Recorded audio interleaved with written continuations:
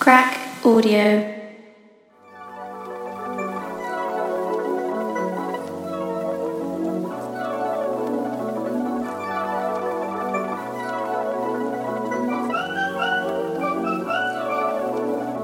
You're listening to a Crack Magazine conversation series, hosted in collaboration with BIM, the British and Irish Institute of Modern Music, and the largest music institute of higher education in Europe.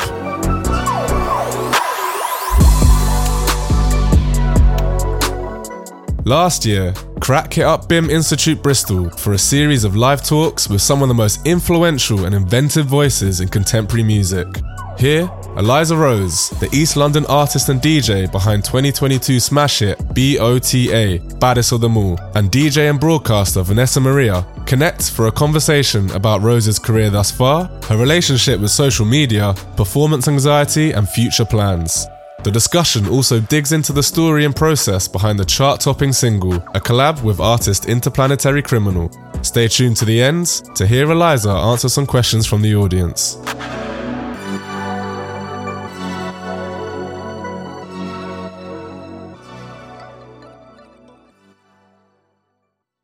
Hello. How is everyone doing? Good? How is everyone doing? Good. Okay. Lovely to see you all here. Thank you for coming down. My name is Vanessa Maria, and I'm going to be hosting for today. And we are joined by the wonderful Eliza Rose. Hey. And today we have Crack Magazine and BIM Bristol basically presenting how to make a number one hit. And we have the number one person to do it right here. Born and raised in Hackney, Eliza Rose is a DJ, producer, and singer, and you might know her to be the baddest of them all. Eliza knits together the best of funk and soul, disco and house, and UKG. She has been writing and singing her own songs since the age of 15, and she has spent years working in a record shop where she was exposed to a wide range of music. Eliza is the first female DJ to top the official charts in 20 years. Can we get a little... Yes! In 20 years. In the last few months alone, she has gone from underground hero to global superstar, and she's only just getting started. Eliza, how are you feeling today? I'm good, thank you, and I love my bio. It's fabulous. You did your research. I love it. Thank you. What made you smile today? About the bio. Oh, did it make you smile today? Yeah, you were telling me about it when we were having pizza. It was a good bio. Okay, lovely. I loved it. So I want to start at the very beginning. I want you to set the scene. I want you to take us back to 15-year-old Eliza. You're working in a record shop. What are you wearing? What are you listening to? What's on the radio? Take us back to her. So when I started at Flashback, I was really doing up rude girl phase. This was when I was 15, so I had the hair slicked, everything. Thought I was bad. To be in an environment with, to be honest, old white men was not something that I found very appealing.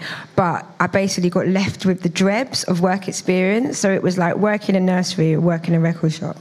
And so I decided, obviously, I wanted to work. I loved music. I was singing at the time, so the natural step seemed to go into a record shop, but it was very intimidating.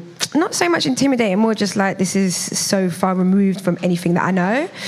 But I did it, and I think I just kind of took the challenge. And yeah, I was a little girl. I was 15, you know what I mean? But I was coming from a kind of space of listening to a lot of garage, and luckily I then was exposed to a lot of other types of music, funk and soul, and music that I just kind of thought was like old music again. And I was exposed to it, and then it really just developed my taste. So I was listening to really good music really from 15, which is quite young. And it really, it developed my taste a lot. So was that the first time that you were exposed to music, when you were working in the shop? Do you come from a musical family? No, not at all, really. Both my parents are kind of into acting. My dad was an actor. My mum had like a small little drama school in Chats Palace in like Clapton. Don't know if you know that. And I think I was like, I'm going to do music because my parents didn't acting. So I always wanted to be creative, but I think that's why I lent more into the music, because I went to like this thing called Saturday School, which was like a CYM, which was a really amazing free Well, it was free if like you lived in a council house, basically. Other people had to pay, but I didn't have to pay. And it was like we had access to like choir. I learnt the clarinet, which I was awful at, but I still gave it a go. Yeah, I just guess from that, I was always singing from like around 6. And then when I got to about 14, 15, I was just like, I want to do music more than acting. And I kind of went down that path rather than going down what my mum and dad did, being rebellious. So yeah, that's kind of... So you're working in the shop. I'm guessing you're picking up lots of vinyls. Were you buying them at the time? How did you step up and enter into DJing? Because the DJing come before production. Mm-hmm. I didn't really start buying records. I worked in a record shop for 10 years, so from 15 to 25, on and off. I went uni, and then I'd go back and work in the holidays, and then after uni, I worked there full time for like 3 years. But I didn't really start. It was funny because I was actually doing the CDs, which just seems ridiculous now because they don't really use the CDs. But I was doing the CDs till I was about 20, and then I said to the manager, like, "Excuse me, why have you not shown me how to process a record? Like, it's a bit ridiculous." And I kind of just thought, I guess I'd been started there so young, so they kind of always just saw me as that. And then when I was like, right, you don't need to actually show me how to process a record. And even then, I wasn't buying. I still was processing records and buying and selling for about a year before I started actually collecting. And everyone in the record shop was like, don't start collecting because it's going to be expensive. And then when I did start buying, I was like, okay, I want to buy more. So I was like, how can I fund this new addiction? Let me start DJing. And then the money that I get from DJing, I can then put it back into buying records. And then it just escalated from there. But obviously I'm getting the... peeking out, you know what I mean? People are selling stuff in. I'm like, I'm going to have that. So I got to get myself a good collection quite quickly as well. And they also had 50% off discount. So it was a touch. So what were you studying at university? Was it music related? English literature. So completely unrelated? Yeah, but for me, they're all interconnected. Yeah. Like, I did a creative writing master's as well. And like, especially songwriting, I'm very visual. So if I hear... We'll get into this probably later, but even with Bota, for example, I just had as soon as I heard it, I had Seaside Town in my head. And that's where those kind of, it's almost like I have a music video to the songs that I write. And that's, I mean, it's going to be very vague, but that's kind of like, so for me, writing and storytelling is a big part of my process. Even hearing you speak, especially about your experiences at the record shop, I'm feeling like you often always stood out, and like you, not in like you had your own thing going. As a 15-year-old to be working at a record shop, you were listening to funk and soul. It wasn't cool doing records then. You got to remember, I'm 31, so yeah. Like 15 doing vinyl culture has only really seen a revival, even in the DJ scene within, I would say, the last 5 or 6 years. People are playing it out again more. And it's still not very popular, but like when I first started, it was quite a weird niche thing to do. Of course, there's the old school heads have been doing it for a long time, but most people, my peers, it was only when I really started taking it seriously was when I saw somebody called Willow play. And it was the first time I'd seen a female with my own 2 eyes playing records, and I thought I can actually do that. But before that, it was like, it wasn't cool to really be doing it. So you were even, sense. It sounds cool now, but it sounds cool now, but it wasn't really. It was more like, who do you think you are? Like, get a grip. That was more the vibe that I felt I was getting when I first started playing records like 8 years ago. And I'm guessing peers your age were listening to that. Grime was popping at the time.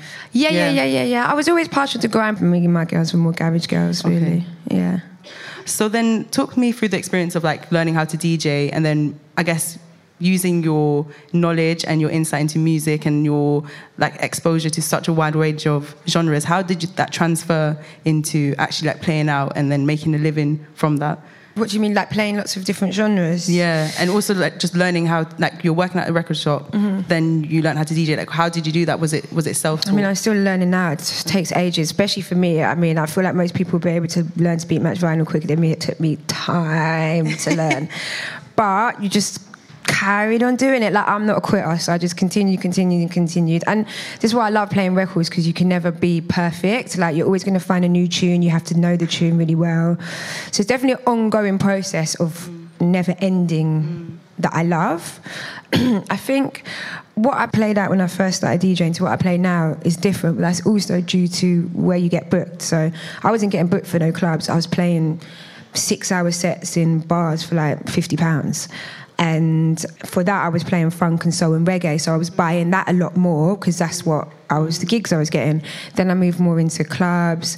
And now even I'm moving further up the lineup. I'm finding I'm having to now buy more heavier things that necessarily I probably wouldn't have bought as much 2 years ago because I wasn't getting booked for those kind of slots.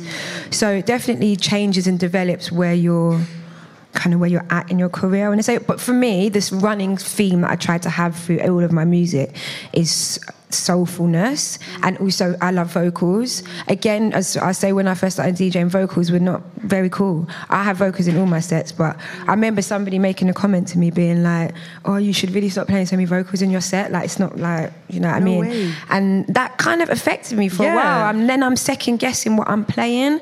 So it's definitely like finding your footing and finding your sound and knowing that your sound can branch off into different sounds. It's a bit redundant, but that's so surprising to hear. I remember looking at one of your Instagram posts. I think it was a Mix Mag post that you must have done this year, and you said that you kind of lost confidence in DJing, and that reminded you actually know like that you can and that you're great.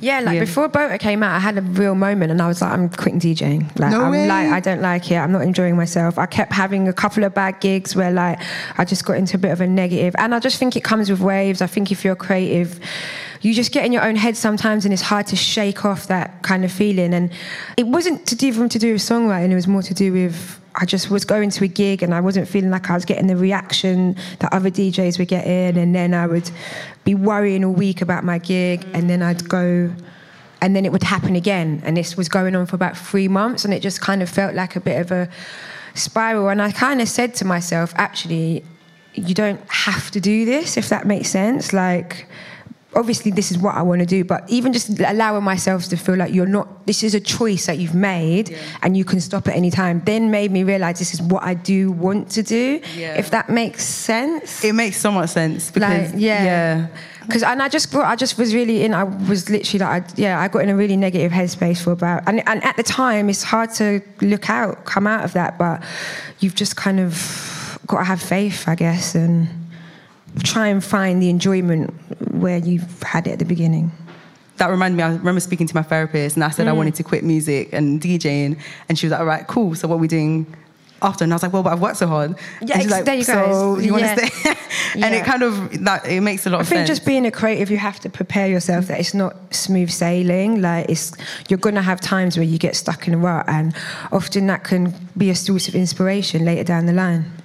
It's great to hear you say that as well, with someone who had such huge success that you were thinking about quitting. I think it makes it very relatable, and like the struggles that probably some people in the room might be facing, especially with confidence and like self-belief.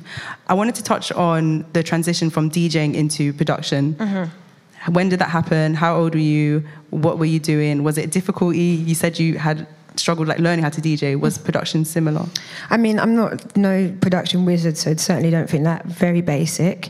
But, you know, again, it's one of them things, it's just like you've got to give it a go. I think trying to carve out time, which is, I've been thinking to myself, I need to get back myself into putting them hours into to getting back onto my production. But yeah, it's like a labour of love. It's one of those things you just got to kind of put the hours in it. I don't feel nowhere near like as accomplished as I would like to be, but I will one day. That's what I truly believe. Even if it's going to be 5 years, 10 years, things take time, and I think it's just accepting that nothing comes now, and I'm quite happy to like work hard at something and know that if I put the hours in, eventually it will happen. Boater. Let's talk about it. I'm guessing it quite literally like changed your life. Yeah. And when I think about the song, I think about TikTok, because that's when I was actually first introduced to it. And I remember seeing all the viral videos, and I was like, baddest of them all. It was just so catchy. Can you talk to us about, first of all, the name? I know it comes from a poster, Coffee. Yeah. Yes. Yeah. And then the inspiration behind the song. The inspiration, as I kind of touched on earlier, came from, I heard the song and it just instantly reminded me of kind of tacky, trashy seaside, in a good way, just a kind of like, I grew up, spent a lot of summers in like Clacton-on-Sea and old like shit seaside towns basically, and it really just gave me that nostalgia instantly. And I guess I wanted to tap into that sense of nostalgia that I heard when I listened to the song. And so that's why the lyrics are not like "Do You Wanna Dance, Baby?" They're not like the most progressive lyrics you've ever heard, but it taps into a feeling which in a way is just as important as lyrics, tapping into a kind of feeling. And that's where, yeah, I just had these images in my head and I tried to put them into words. But then it was too cutesy, so I wanted something to edge it up a bit. And actually, it's funny because my microphone broke, so I wrote half the song at mine really quickly. At home? At home. Yeah. So then I went to my boyfriend's flat, and he lives there with like a musician. So I used his housemate's mic, and in my boyfriend's room, he's got the picture of Coffee, and it says she's the baddest one-hit chick squad of all of the town, the godmother of them all, something along the lines of that. And I also, just when I write, I will literally look around the room for a source of inspiration. It might be a colour, even if I see a shadow, I don't know, something to just click my brain into thinking of some words and some images. And that poster was on the wall, and that's where she's the baddest of them all came from. So I knew I wanted something a bit more edgy, and that poster just seemed to work. But it was like a eureka moment. It was a weird, it just worked. I don't know why, but it's funny because if I wasn't in that room, I wouldn't have written that lyric. If my mic hadn't broken, it wouldn't have been the hook, because I wouldn't have got that source of inspiration. So it's quite scary to think of in a way, but it's just like, roll with it. So Interplanetary Criminal sent you the track? Well, no, I actually reached out to him on Instagram. I wanted to work with him for a long time, and yeah, I just hit him up, and then he took ages to send me something, but he did send it in the end, because I just think he's a wicked producer. He's really talented, he knows what he's doing, he's just sick, and I just really wanted to work with him. So I hit him up, and then he sent it to me after a while. Did you know that the song would be used for like female empowerment when you wrote it? Kind of, I guess. I mean, I don't know. It's hard to say now that with having the perspective that I have on it, but like, definitely having those two different sides, it felt like a very female empowering song. Having that cutesiness, but also the kind of bad girl element of she's the baddest of them all. There definitely felt like there was something there, but I didn't think it would resonate as much as it did. When I was reading about the song and like your reactions to it, especially before it went number one, you kept saying that it was like surreal, and you didn't. It still is. Yeah, you didn't know like how it happened, what's happening. Like, how does it feel now, knowing that it is number one? It went number one, and it's a hit single, and surreal. Yeah, it still feels surreal. It doesn't. It's hard to fathom. I don't think I can really fathom it until, especially because the charts and stuff like that was nothing that I really aimed towards. It's not really our scene, it's not the charts, you know? So it's hard to grip. And everything happens so quickly. As soon as I'm kind of like thinking, it's like, right, we're doing this now. And it's quite hard to like, so I'm looking forward to just going away in January and thinking, what actually happened this year? Because I'm still kind of in a blur. Does it feel like it happened to someone else and you're watching it play out? Yeah, for sure, definitely. And when it comes to TikTok, was there strategy behind the song, or was it everything very organic and it sort of just like took off that way? It was definitely very organic. Like, it was in the charts before it blew up on TikTok. So like, it wasn't like that. I mean, that obviously definitely pushed it and brought it around worldwide, and it was an amazing tool for it to grow as big as it did. But it definitely was doing well before that. And it was doing well before that. So it was in the charts before. What else was I saying? TikTok. Yeah, I mean, TikTok was an amazing platform for it to grow and to go global. But I didn't really know about TikTok before that. It's only since that engagement that I've now been like, okay, cool, this is a really cool tool to utilise. But it wasn't something I was really using or aware of. So I couldn't have planned to, do you know what I mean? Yeah. Make it part, because I never had any notion really of TikTok. I didn't use it at all. I try to now because it is important, but yeah. And what is your relationship then like with social media and promoting your music? Has that always been something that's come easily? Did you have to learn to do it? I think it's definitely, you kind of have to learn, but it's just a good tool. I feel like with social media, it can be, I mean, there was one point that I had to follow a load of people like a couple of years ago because I was comparing myself all the time and thinking, oh, they're doing so well and I'm not doing anything and I've been doing this a lot longer. And it wasn't like I was unhappy for them. It was like I was annoyed with myself for being jealous. So there's definitely navigating that and trying not to watch what other people are doing. But ultimately, it's like a CV, right? Like for me, Instagram is my main platform, but TikTok as well is important. It's like a chance for you to show what you're about, put yourself out in the world. I try to think of it as a bit like a CV, really. When people go back, what they're going to look at, they're going to see your journey. Do you know what I mean? And a place, I guess, like to present your most authentic self and like who you are. And yeah, but the thing is, you can't really present your most authentic self in there because you ain't, when I'm crying in my room because I'm upset, because, you know what I mean? You ain't seeing that. So it's hard, and I think you need to remember that it's not real as well. Like, so true. Yeah. It's interesting because I said off mic that when I look at your Instagram page, it brings me so much joy because of the bright colours and the curation of it. And I feel like it's very you. Like, you can just tell, like, the reds, the greens, the tones. Like, is that something that you like are conscious of, like, that you're intentional with? Like, I just like bright colours. I'm very childish. I'm really childish. So, like, I just like primary colours, all of them things. I'm just basically like a grown child. All the things. Even there's an element of, like, even the music I feel like is a bit nursery rhyme-ish. Like, Bota is a bit like an adult nursery rhyme, I think. And I definitely think that there's, like, just, I don't know. I just have always liked it. It makes me happy. It's kind of expressing individuality and just... authenticity is very important to me. I feel like some people are not lucky enough to be authentic and to be able to be themselves, and so I have been, so I just lean into that space. And when it comes to, like, personal branding as an artist, I think that's something that everyone, I guess, at one point considers. Is that something that you had to be more conscious of now that you have had the number one hit and now that you're more in the public eye and people are watching, or is it something that you're just doing you? I mean, obviously I want to do me, but you do have to be a bit more careful now. I can't be doing me 5 a.m. every night in the party, do you know what I mean? So I have to kind of try and tone it down a bit, but I'm still always going to be me. I literally cannot help it. Like, I'll try and be a bit more, you know, normal and I'm just going to be my authentic self. But it's now like, okay, I'm stepping into a space of public eye. You've got to be more aware of what you're presenting and being careful about people, that young women that might be watching what I do, you know what I mean? What do I want to portray to them? So you do have to be a bit more aware. Is there something that you'd have done differently with knowing what you know now when it comes to Bota and the song, maybe in, like, even just the production, the lyrics? Is there anything that you would change? No, not really. Like, I think if you look back and think that, it ruins the enjoyment of the now.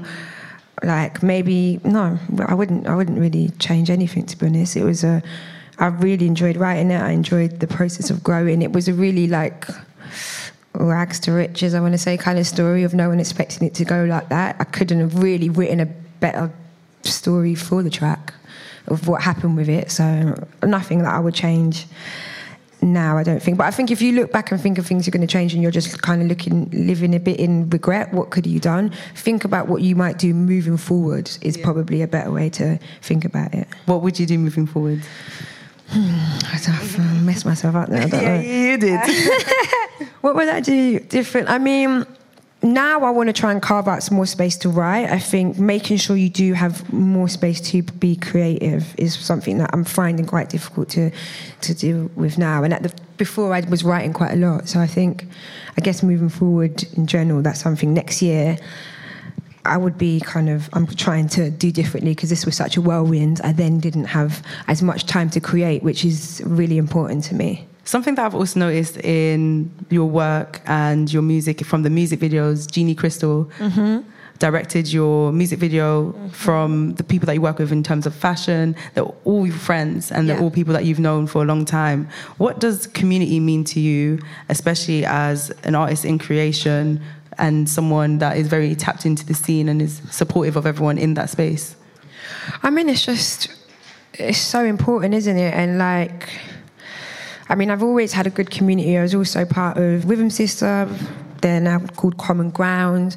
I just think having peers around you, bigging you up and uplifting you, it's inspiring, and it's inspiring to watch your friends. For me, seeing my friends do well, it inspires me. So I want to surround myself with like-minded people who are doing cool shit.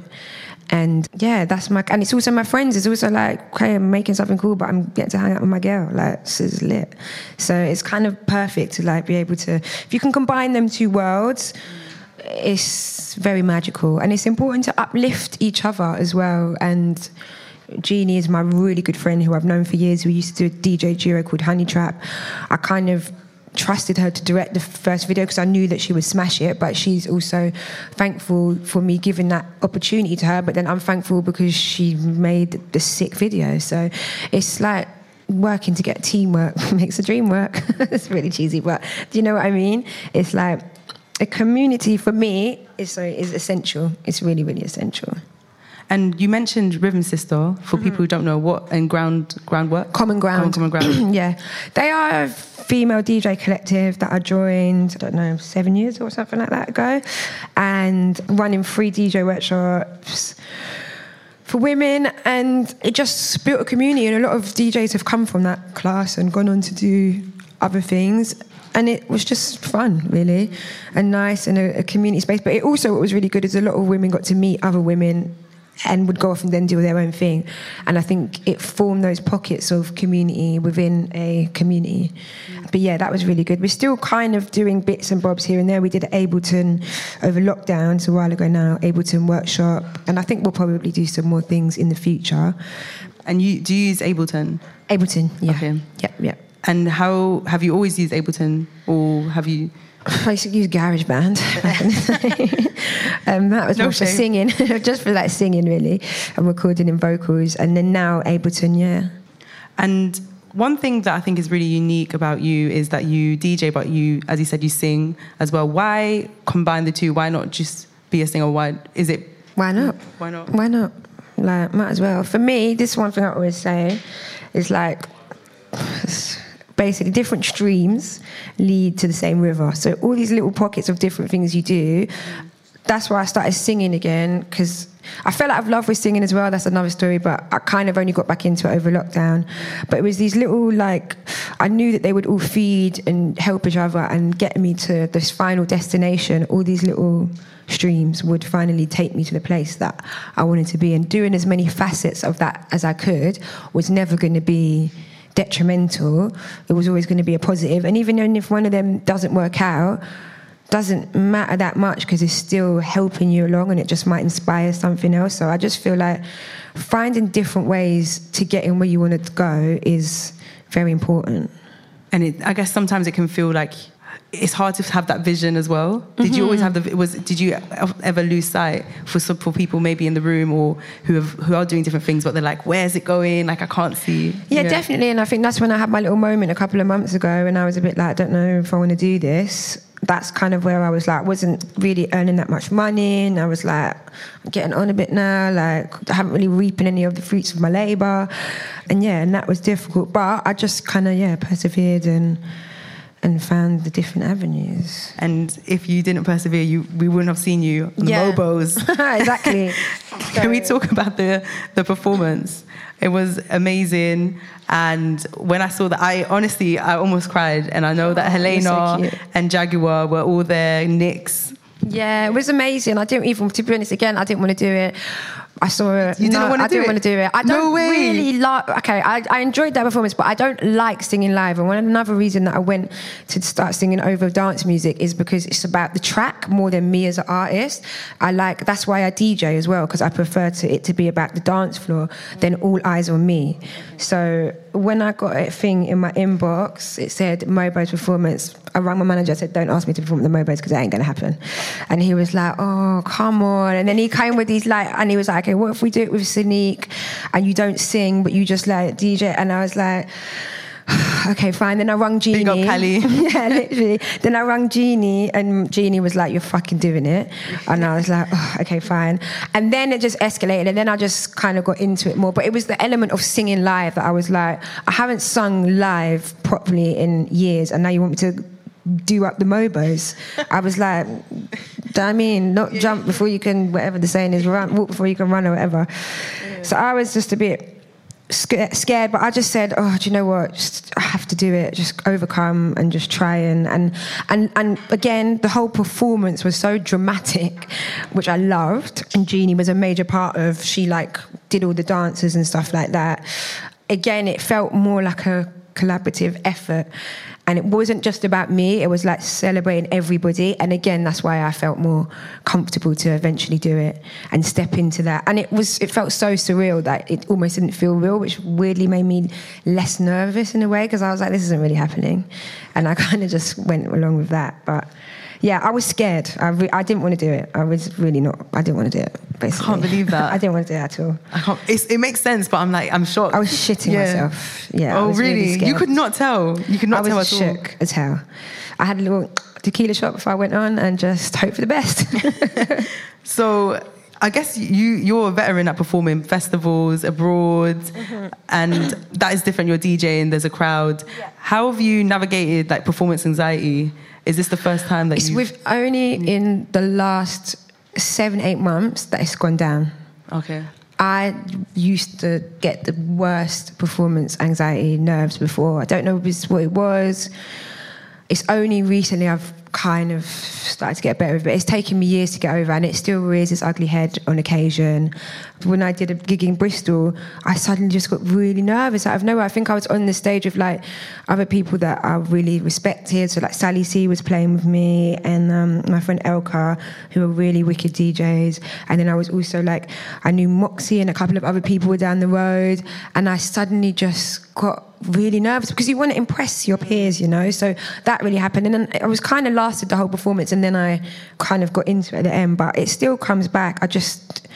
You just have to again accept that happens sometimes and find some ways to cope with it. And not do the opportunity. Just don't operate out of a place of fear. Like, just do it, and then it will help next time, and you'll think, okay, I did get through for that. And also just for DJing especially, okay, if you do one bad mix, I mean, I've clanged millions of times. I'm still here. So just recognizing that things go wrong and actually people don't care that much. Yeah. Like, especially in a live setting. Obviously, like, something streamed is a bit different. You want to practice that and get that kind of perfect. But even that, like, it's just not the end of the world to mess up is kind of my new mantra. And that helps me with my anxiety. What have been some of your favourite performances of this year? I mean, even though I was shook, the Mobos was definitely a real moment.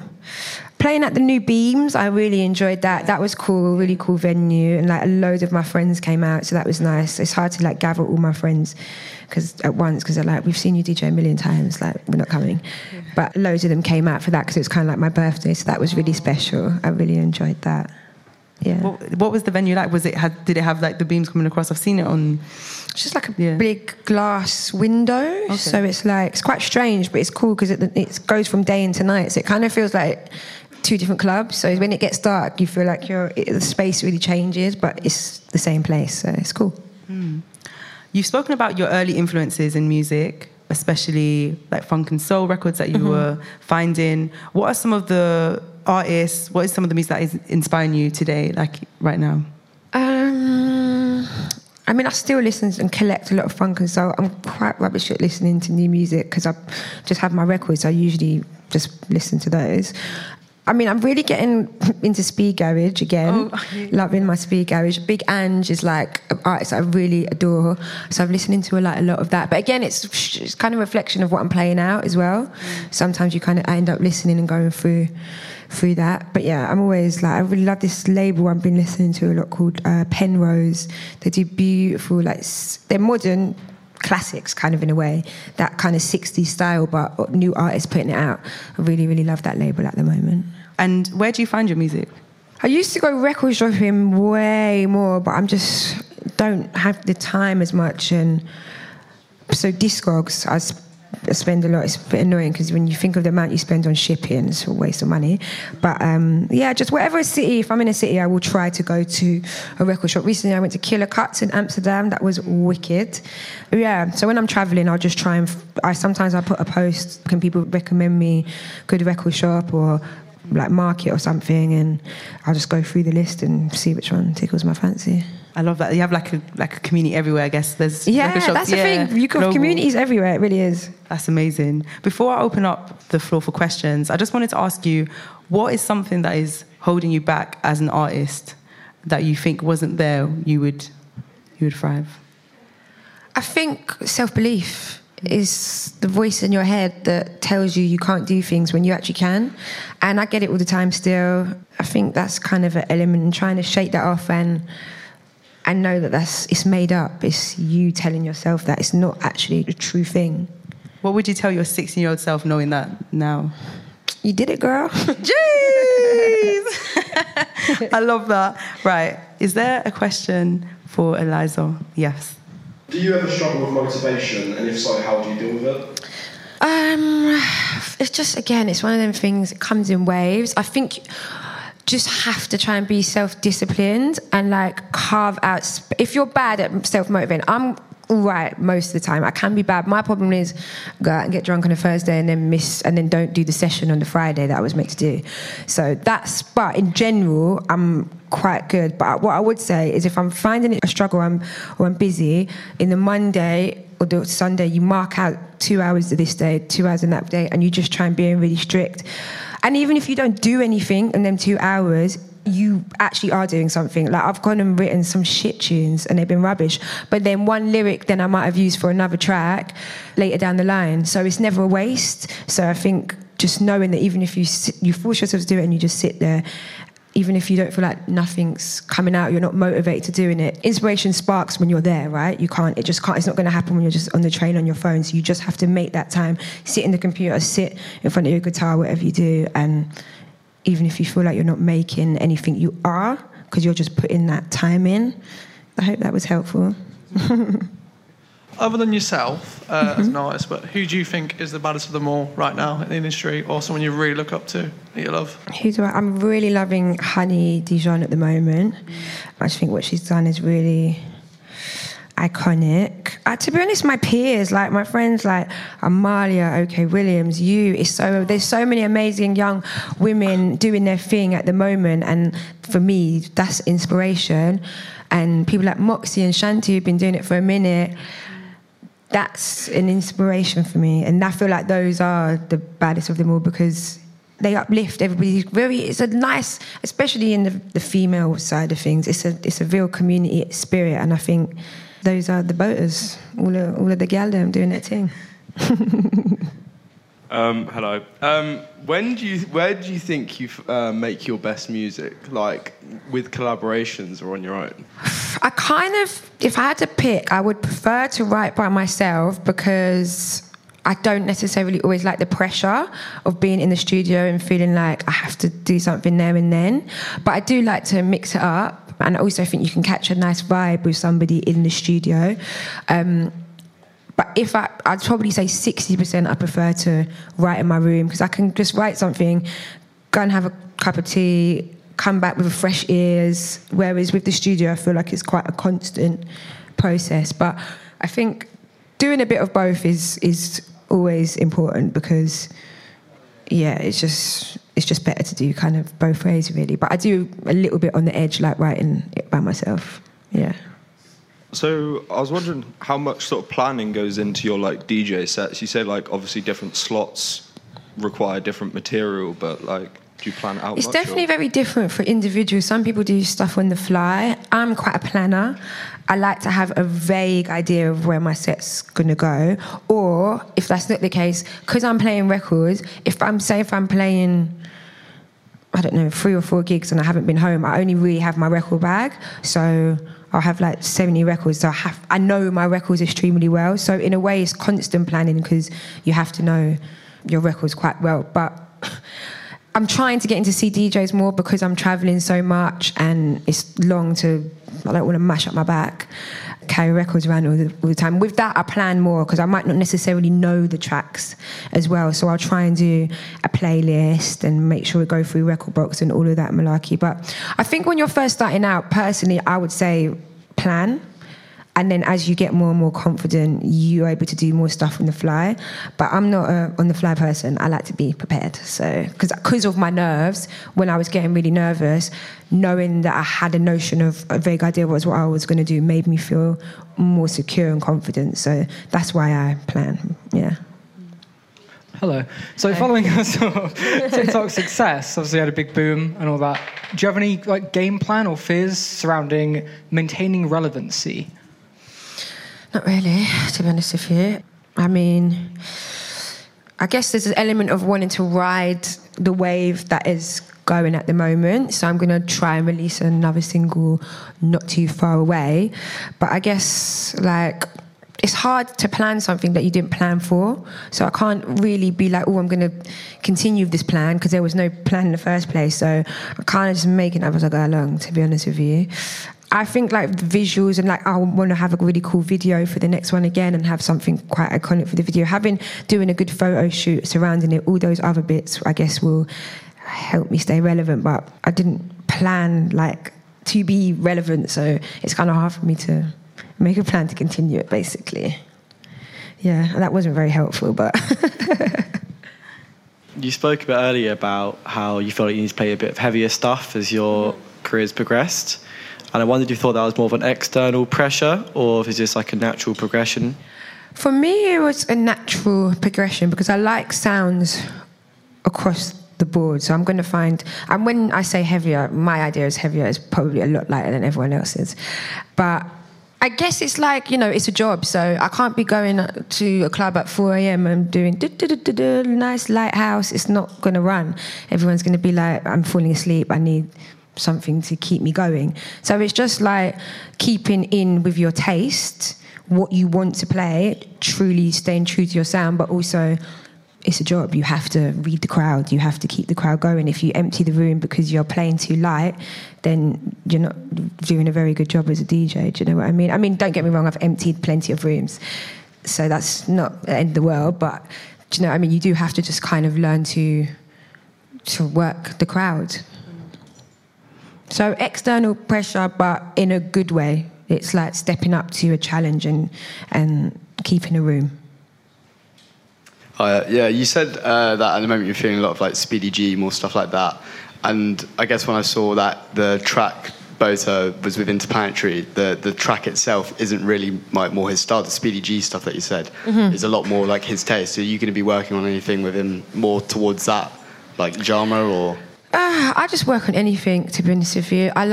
This is the song that blew up, but I have, like, on my label, I have, like, soul tracks. So I just will work with, like, a more disco-y song the other day. I'll definitely be doing some Speedy Garage, but it's not because I'm trying to make that sound. It's just because I rate him as a producer. Now, that's what he's making. So it's never, like, thought about, I'm going to make this.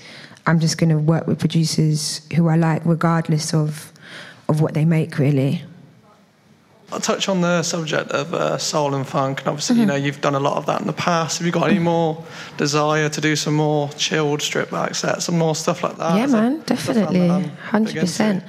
I probably would put something out, because my label's dub play only, so it's like really limited runs of like 50 to 100 records, but I definitely want to do something like that again. I enjoy it, and it's like where kind of my heart lies. Before I was trying to be before I was kind of DJ more electronic and got more down that route, I wanted to be like a soul and jazz singer. So that's really, I will always do stuff. I mean, I want to start a Motown band in like 10 years' time, but that's for another conversation.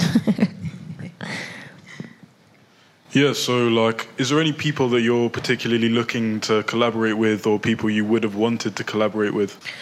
I mean, I've been reaching out to a lot of people. There's a woman called Cynthia who I really love. I did a track with her that's going to come out vinyl only as well on her label.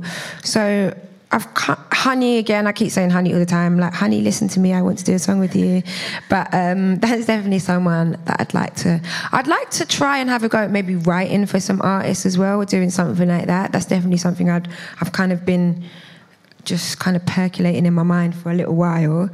Yeah, I mean, Mura Massa is someone that I did a track with recently, and like working with someone like him is really cool. Are we allowed to know more about the Muramasa track? No, sorry, I've said too much. I was gagged. I've said too much. I know there was another question. Yeah. So I was wondering, because it sounds like you were more on like the underground kind of scene before, and then stepping into this success of this track, and I'm guessing being invited into the more like commercial side of things. Has it felt like a progressive scene, or like that part of the industry? Does it feel like, as a woman, or like depending on like background and age and like this and that, does it feel progressive, or does it feel like you're being pressured?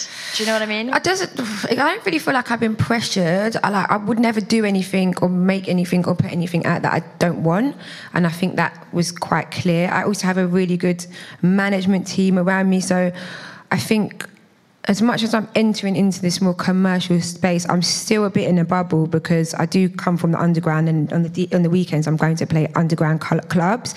I'm not going to play like big arenas doing up singing, do you know what I mean, and dance routine.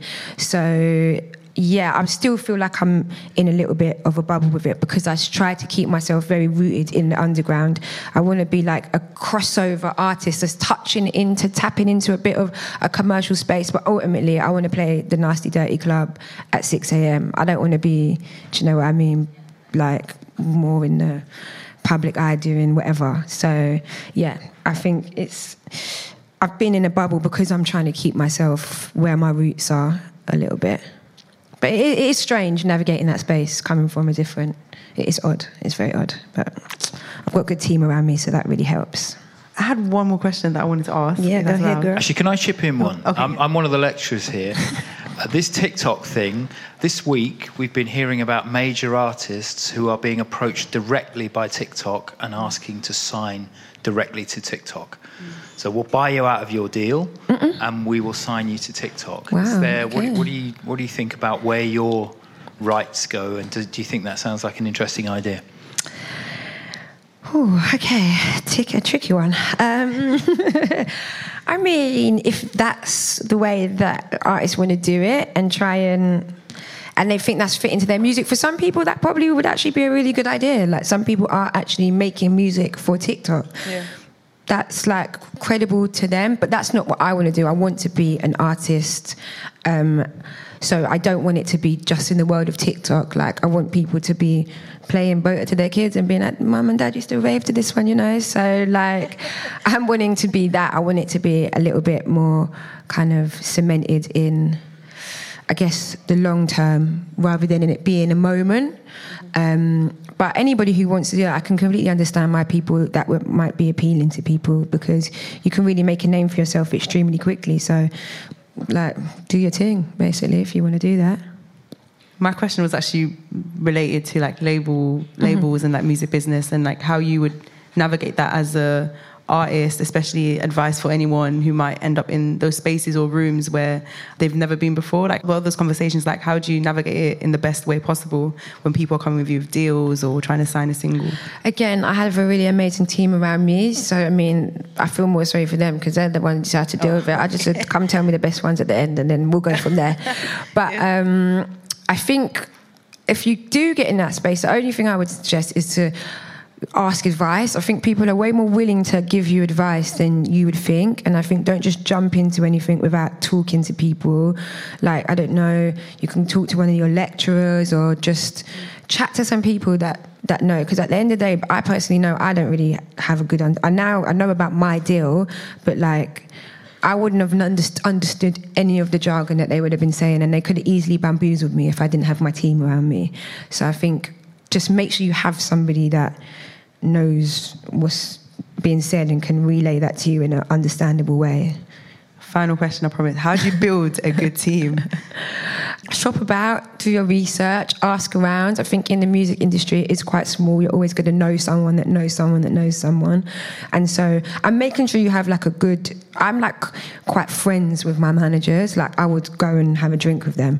So I think you have to be with someone who understands you and you get along with, so that if you want to take a risk, or they want to take a risk, or they can ask you to do a Mobo performance even though you said no, because you're their friend, you can be more convinced. Whereas if it felt like like a detachment, I would have been like, oh no, you don't understand me, I don't. Do you know what I mean? So I think having a good personable relationship with the people that you work with, because you're a creator and you've got to have a good relationship with them. They've got to really get you and trust them. I mean, it's easier said than done, but just shop around and ask around, I would say. Thank you so much for today. It's been so insightful. Yeah, can give a round of applause. Thanks, guys. Sorry if I was going on and on and on. Where can people keep up to date with what you're doing? Follow, find your music, buy your music? Yeah, my Instagram, my TikTok. And just if anyone's got any other questions after, feel free to just hit me up in the DMs and I can give you some more advice. Thank you so much for coming, guys. Thanks. This is Crack Magazine, and we're powered by our supporters. For £5 a month, you can help support artists in your own way and get discounts, guest lists, screenings, and more. Search Support Crack Magazine. Thanks for listening.